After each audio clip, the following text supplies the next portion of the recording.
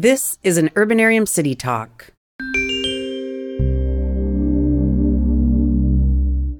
And this is Should I Stay or Should I Go? A show about Metro Vancouver's housing crisis. I'm Jenny Tan, just a regular person trying to make it in Metro Vancouver. On the podcast, I work out if I should stay living in my camping trailer or go somewhere else where I can afford to live. We acknowledge that Metro Vancouver is the unsurrendered traditional territory of many First Nations, including 10 local nations. The modern housing crisis has its roots in the colonization of Metro Vancouver and continues to displace Indigenous peoples. And on today's show, developer Tony Papajohn, president of Jameson Development Corporation, talks about why the biggest barrier to building the homes we need might be ourselves. Also, why housing in Metro Vancouver should be like a Montreal smoked meat sandwich.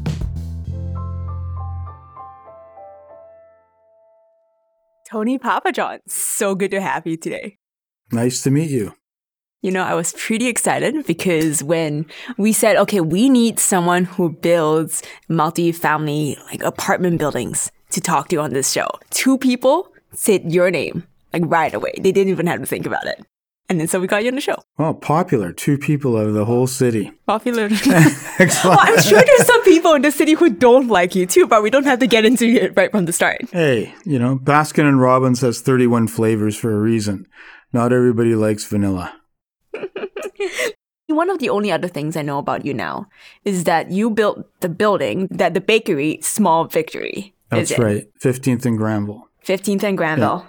And can you just tell me and tell the folks listening a little bit about yourself, who you are, why people think you're credible when it comes to building buildings? Well, I can't tell you why other people think things, but I'm born in Vancouver, lived in Vancouver my whole life. I never lived anywhere else but Vancouver. And I live at 15th and Granville now, and my whole life I've lived 15, 20 minutes from there.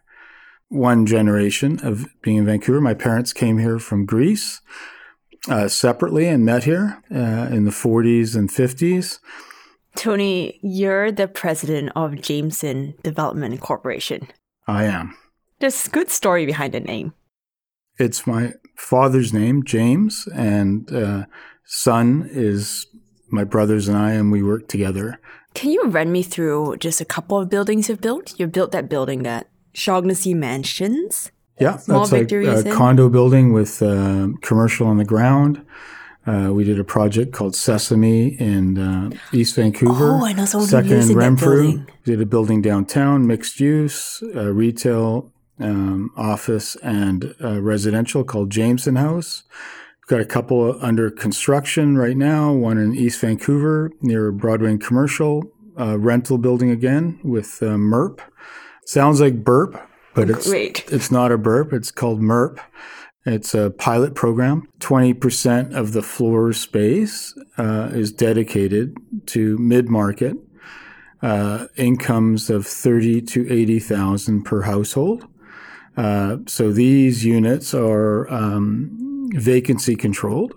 That means like when the tenant moves out and a new tenant takes off, the rent stays at the level it was with the previous tenant. This is fascinating. I'm starting to get a sense of why all these people suggested that you and I should talk. Okay, so Tony, I'm going to hit you up with the first big question, which is, well, what do you think is causing this housing crisis? Well, I'm not an economist. I'm not a statistician, because everybody will try and tell you all these complicated reasons. But I noticed, 20, 25, 30 years ago, and it's continued, it hasn't got better, we would have an apartment for rent. And, anywhere from 10, 12, 15 different potential tenants would show up for one unit for the open house or to look at it. And they'd give you their application and you'd go through them. And you'd see that, 80% of them, you probably would have rented to them, actually raised the 85 or 80% to probably 95%. And I said, something's wrong with this. When I have one unit and 15 or 20 people show up, and 18 of them, I would probably rent to them a unit. if I had it available on the spot. So I could fill a lot of buildings up with that. So there's a problem here. We just don't have the available units in the locations where people want to live. And this is a problem that we've had in Vancouver for many, many years. I mean, I'm, almost 60 years old now, and I'm aware of this situation for 25, 30 years. It's just gotten worse. Generally, Vancouver's a pretty nice city. But one thing we haven't been doing well is providing for people to have diverse, inclusive, unique forms of housing available throughout the city. There's been a big concentration of rental being built, and usually they're on farther away from the core, farther away from people's work, farther away from places like UBC or other institutions where people want to be. And then we have a transit issue and a commuting issue and still a time issue. I think supply is the number one cause of affordability and allowing our city to grow at a pace that allows us to be a successful city. I don't want enclaves of certain income range people or types of housing just stuck in one area. So many things I want to ask you about from all that, Tony. Maybe I'll start with this one. I just assumed that you'd be living in a single family home, in Point Grey or in Kidd somewhere. Well, I've been living in an apartment now. It's about just under 1,000 square feet, 2-bedroom apartment. The beautiful thing is it has a nice little roof deck, which gives me sort of a feeling of New York. I've been in this apartment for about 3 years or a little bit more, and I really enjoy coming home from work and not taking my car again and walking the neighborhood and not having to worry about cutting the grass and cleaning gutters and stuff like that. I like coming home, though, and walking the neighborhood, knowing people in the neighborhood, and not relying on a car and traffic and parking and all that kind of stuff. There's quite a few kids that live in our building, and there's some older people too, and there's everything else in between. You give up things to live in a smaller place, but you also gain a lot of things. So, it allows people choices. So not everybody wants to live in an apartment. Not everybody wants to live in a single family house. But you should be able to do all those things in most of the neighborhoods in Vancouver if you choose to. I want to poke at this idea a little bit that all we need is, build more homes and the prices will come down. We had SFU professor Andy Yan on the show, and he's like, this whole thing about build more and the prices will come down, it's not necessarily true because housing is not like apples. It's not like you have more apples and then the price goes down because it's complicated. There's a financial system. People have to get mortgages. There's people invest in this. So is it really true that just build more and the housing will come down? I'm not qualified to say if it's true or not. And Andy, I respect what he does and stuff, but I'm not an economist. I'm not a statistician. But all I can tell you is right now, we're not even meeting demand. So there's a deficit in supply. And what the number is it 5 units? Is it 5,000? Is it 50,000? I'll leave to the people who are in that business. But one thing we need to understand is we don't have enough housing currently to meet the demand that we have. And if you ran a restaurant and every night you had 20, 25 people lining up outside and you had 10 tables in your restaurant, I think soon you would say, hey, maybe we make it 15 or 20 or we expand a little bit. I've been hearing this word crisis for 25 or 30 years. In my world, when you dial 911, it's a crisis, and you expect the ambulance or the police to be there in 4 or 5 minutes. And if they're not, you kind of panic. So for 25 or 30 years, we've been dialing 911 and no one's answered the phone. That's what's happened in our city. So doing nothing is not a solution. And unfortunately, a lot of the opposition to adding more housing to our city has convoluted the discussion, has used statistics and fear and selfishness, I'm going to say.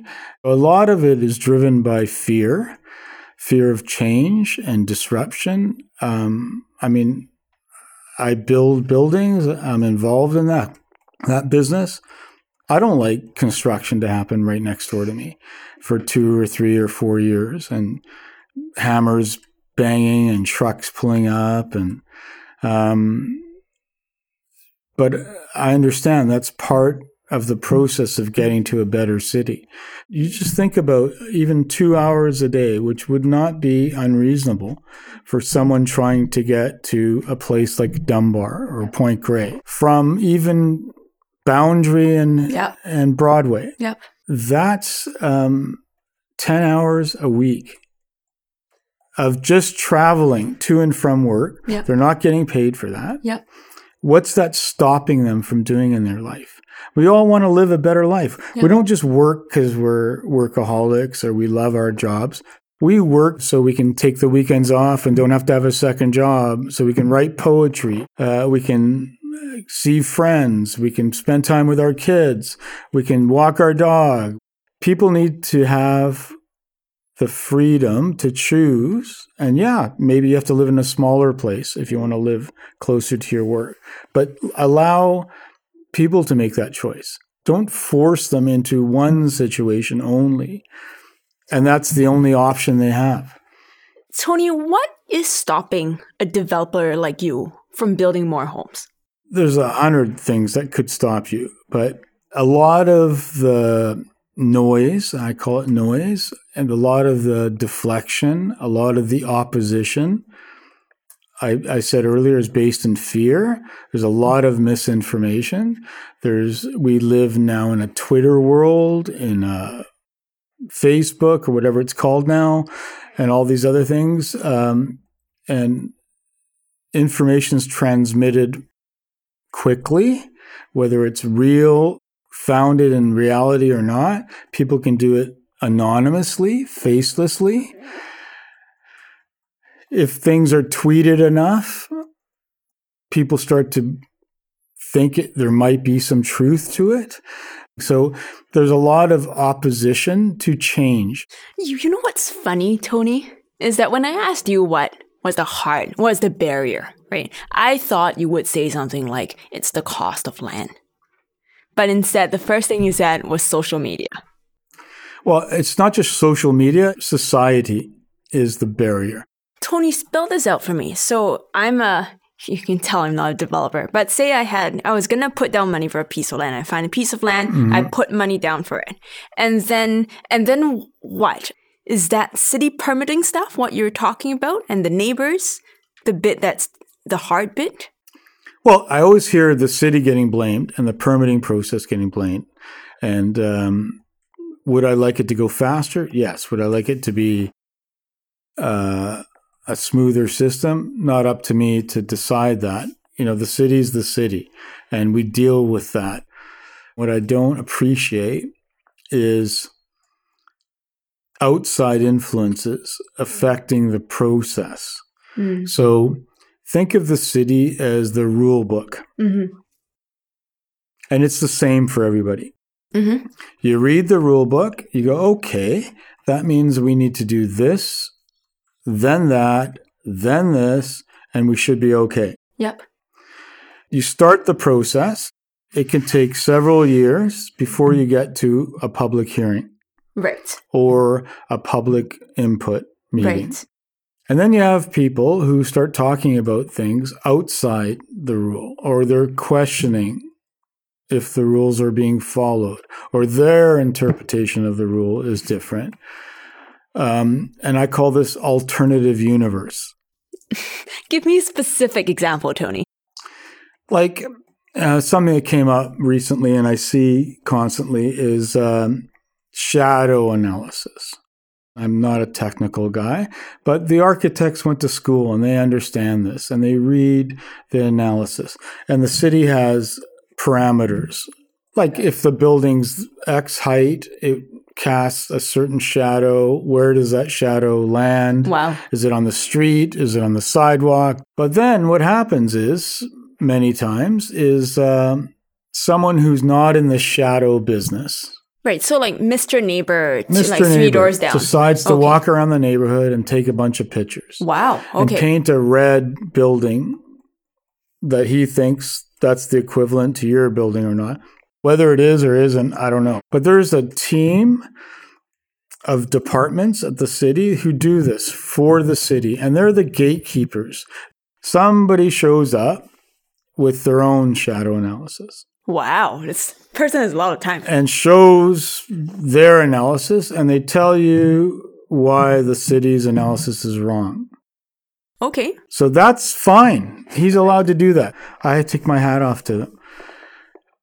Where I have a problem is when that's given credibility at all, basically throwing the city mechanism under the bus, so to speak. I can tell you the projects that I've worked on, the city planning department, the real estate services, the financial people are working for the city. They're not working for the developer.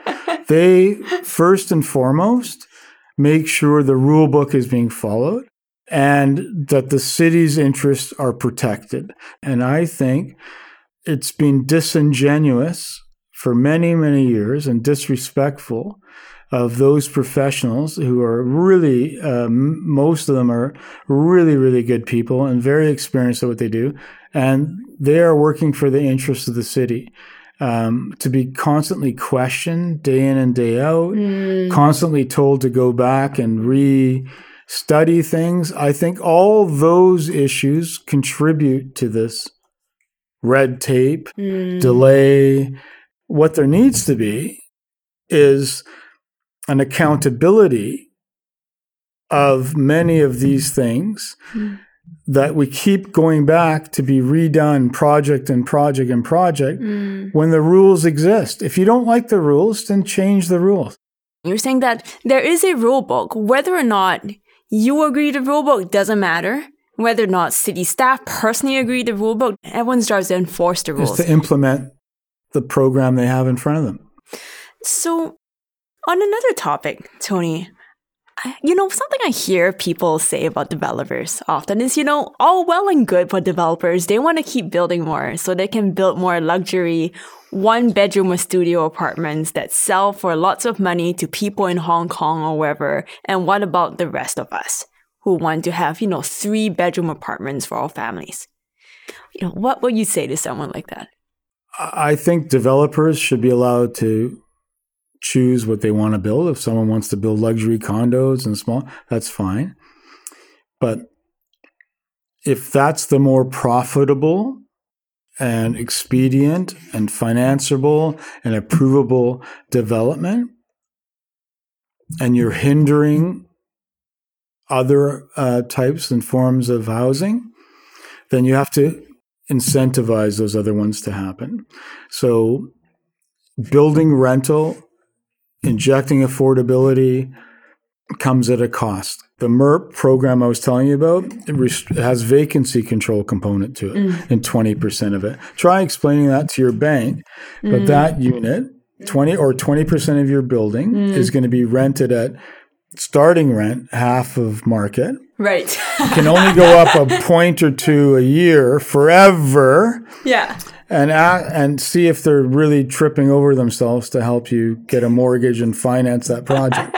When the other guy comes in the room and says, we got this luxury condo. We're marketing it before we start construction. We're going to be 80% sold before we put a shovel in the ground. Right. And it completes in 4 years. Yeah. And you get all your money and I get all my money and here we go. That looks like a better bet. Right. It's much more difficult to convince them, well, Right. we're trying to build diverse housing in this Yeah. neighborhood Right. and offer workforce housing and non-market housing. It's a riskier venture for them, and it's definitely a riskier venture for the developer. Tony, if you were king of the world and you could wave your magic wand, what would you do about the housing crisis? Unfortunately, I think you'd have to wave the wand for quite a while to solve all the different issues. It's layers. I think the bottom line is humans are resistant to change. People want things to stay the way they are. They're comfortable in their environment. They've done all right by the housing situation the way it is. Inflation and lack of supply has helped those people. So the people that argue that increasing supply may not on its own decrease the price, maybe, but I can tell you the decrease in supply and the constriction of allowing different types of housing have made single-family housing very expensive. Tony, what can an average person do about this whole housing crisis? Listen, I think, first of all, have an open mind. Come to the table solution-driven. Whether you're a business owner, a renter, a resident of the city, wherever you live in the city, is get engaged. Inform yourself. Educate yourself. Take other people's opinion, but do what we're supposed to do, what Plato and Socrates said. Be a critical thinker. Come up with your own ideas. What's your goal, though? Is it a better city with more diversity, more inclusion, more choices? Or is it just keeping it the way it was the last 100 years? Because if you want to keep it the last way it was the last 100 years, then we have what we have. And nothing will happen. And young people will not live here. And families will choose to live farther away or in other places. And then businesses will have trouble hiring people because they need different types of people for different types of companies. To me, that's not a healthy city. People talk about, we want to stop people from immigrating here. We don't want people living here. We don't want people having a house here and not living in it and stuff. Well, those aren't my issues to solve. But do we want a better city? How does that look? Let's sit down and talk about that. And let's find the common ground. And let's look for solutions, not just block people's ideas and make up excuses. Because if we do nothing and we keep kicking it down the road to the next council or some other time or when we have a plan and when we do this, to me, those are missed opportunities. Tony, my last question for you today is, I know you have 4 daughters. Would you stay in Metro Vancouver? Do you think your daughters stay in Metro Vancouver, given our housing situation? Or do you think it's smarter to just go?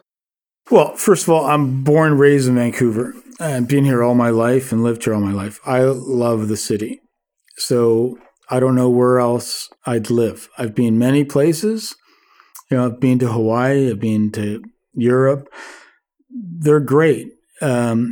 But, after a week, 10 days, 2 weeks, I want to come home. I don't think I would go anywhere else. And hopefully I'm never forced to go live somewhere else. And as long as we're making some forward motion, even a slug moves. But if we're not moving, then, somebody on a bike, on a tricycle, in a baby buggy, in a car is going to squish you. Right? As long as you're moving, you're less likely to get squished. It feels like we've been getting squished the last 30 years to me. So a good city for me is like a great Jewish deli in Montreal.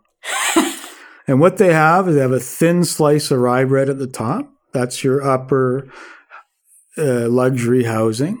They have a thin slice of rye bread at the bottom. That's your government-assisted social housing. But they got a lot of smoked meat in the middle. And that's your 30,000 to 200,000 person. That's your middle class. Those are the people who pay the majority of your taxes, who eat in your restaurants, who shop in your stores, who commute and take transit. It's a great sandwich. It makes a great society. So I want to see a city where most of the people are doing okay. Most of the people think tomorrow is going to be better. Tony, I think that's a good place to end. You really made me think today. Thank you very, very much. You're most welcome. Thanks for inviting me here today. And now, let's break down those ideas with architect Bruce Hayden. Well, I'm really glad you pestered Tony, 3 times to come on our podcast? He was reluctant. I have huge respect for that. He likes to stay under the radar. And you bugged him even when he had COVID to come on the show. I bugged him even when he had COVID to come on the show. But he came well after he was healed and his symptoms were gone, I just have to say. He did, and we followed all the COVID safety protocols. Okay, so now that we got that out of the way, what did we get out of this conversation with Tony?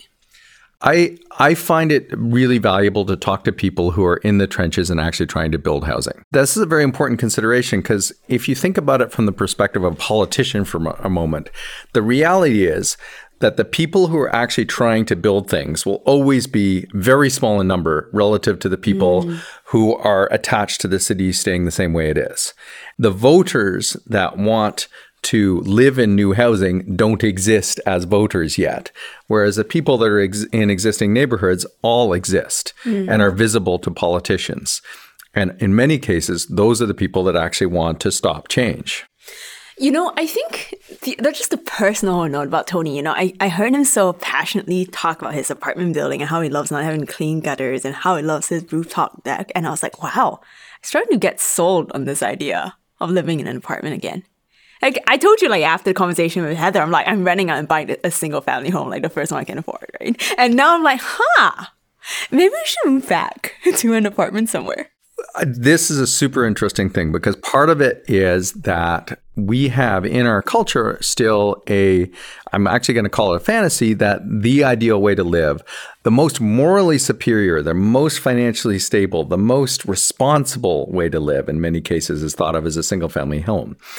One of the things Tony was great about, I think, is expressing was the importance of a diversity of housing and a diversity of housing within every neighborhood, which is a really important consideration.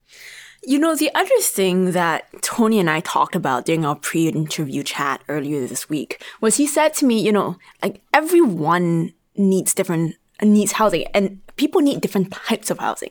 Like folks on the street now or don't have homes. You got to build homes for them. You got to build homes for people who are making 20 to 40K a year. Homes are the 50 to 80K. And then, you go up the things until you get to, like he said, kind of the top of the sandwich, right? Which is the super high-end condos. You need homes for every type of income level. And these will be different types of homes. I actually think that even rental housing is sometimes seen as a kind of blot on the neighborhood. It's seen as transitory and things like that. But the important thing that he says, which is something that people often forget, there's a lot of people who do care passionately about housing affordability that will say we should never build any expensive housing as well. The problem with that is if I am someone coming in to start a new well-paid tech job in Vancouver and I can't find a great place to live, I'm going to end up bidding for that rental housing or a new condo against people with much lower incomes. And the reality is I'm going to win. This is why we have to think of housing being provided throughout. I would say we haven't done as good a job at providing housing for middle income people as we have for providing luxury housing for the simple reason that luxury housing is more profitable to build. There's an ironclad economics about that. I really appreciated Tony walking through in this scenario of you going to a bank, right? I mean, you being a developer going to a bank and laying out, hey, I've got this luxury condo project. I'm going to sell them all off. 80% of them will be sold before the shovel even hits the ground. And versus this rental building project, and you're going to wait years to get all of the profits off of that. I mean, if I were a bank, you know, like one is pretty slam dunk and the other one's not. I think really talking to Tony helped me sort of loosen my like grips on this illusion that developers just want to build luxury condos. I mean, I think the fact is that like, look, the system is set up so that it is easier to build a certain type over the other. And then I think it is an easy non-solution to just blame a developer as opposed to stepping back and saying, look at the financial incentives that banks are putting in front of them. Not just incentives, but hurdles, and look at all the other hurdles. Let's say I own a single family house and the city comes to me and says, we want you to sell your single family house at 20% below market. Would you say that that's an acceptable thing for the city to say? Right? I'd be like, well, you know, beep off. Exactly. It's kind of that simple. And so if the city wants you to sell your single family house at 20% below market, what are they going to offer you in exchange? Right. It's actually that simple. The other thing I think that's important that Tony was very articulate about in a thoughtful way is the way that people oppose housing often use kind of pixie the need dust for more research. Yeah, pixie dust or pixie dust, you know, it's like throwing sand in the wheels. You know, and I love the way, by the way, because I have to say this is absolutely my experience. People who are opposing a project will come in and say, we support housing in principle. We just don't support this type of housing here, or we need something a little bit different. So what he's talking about is largely often very articulate people who have absolutely benefited from a shortage of housing because they own their homes. One of these issues that people bring in and say, well, you know, it's not that we support housing, it's just that this is shadowing something in the wrong place. And so what happens is that all of these little accumulated problems just become a huge amount of grit in the way of getting housing built. Shadow analysis, those are two of the funniest words put together. It just like makes me chuckle. I guess maybe my last thought is, you know, I hear about Tony's personal experience, right? Or he comes home, you know, he just like walks around his neighborhood. He goes to a neighborhood restaurant. He says hi to people. And I think that's such a cute thing, right? And now, you know, after we drove here from Maple Ridge this morning to get to the studio. Afterwards, we're going to have to drive back to Langley, probably drive back to Vancouver again. We're going to spend a total of, 2-3 hours in the car today. You know, that's a lot of just sitting around the car. And then just part of me now is a little... I think I accepted that as that this will probably be my life because I'm, being priced out of Vancouver. But listening to Tony, right, I feel my acceptance ebbing away a little bit and sort of wishing that, you know, things could look a little different for me, right, and look a little different for other people. And that is my little sad note that I'm going to end on. I think that's a lovely note to end on. Lovely our dispute, but let's end on that. And that was Tony Papajohn, president of Jameson Development Corporation. Hey, thanks so much for listening. Make sure to hit subscribe so you know when we drop our next episode. And tell us what you think.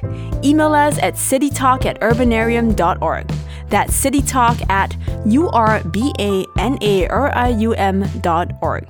I read every email. And thanks so much to our editorial advisor, Urbanarium board member and processing buddy, Bruce Hayden.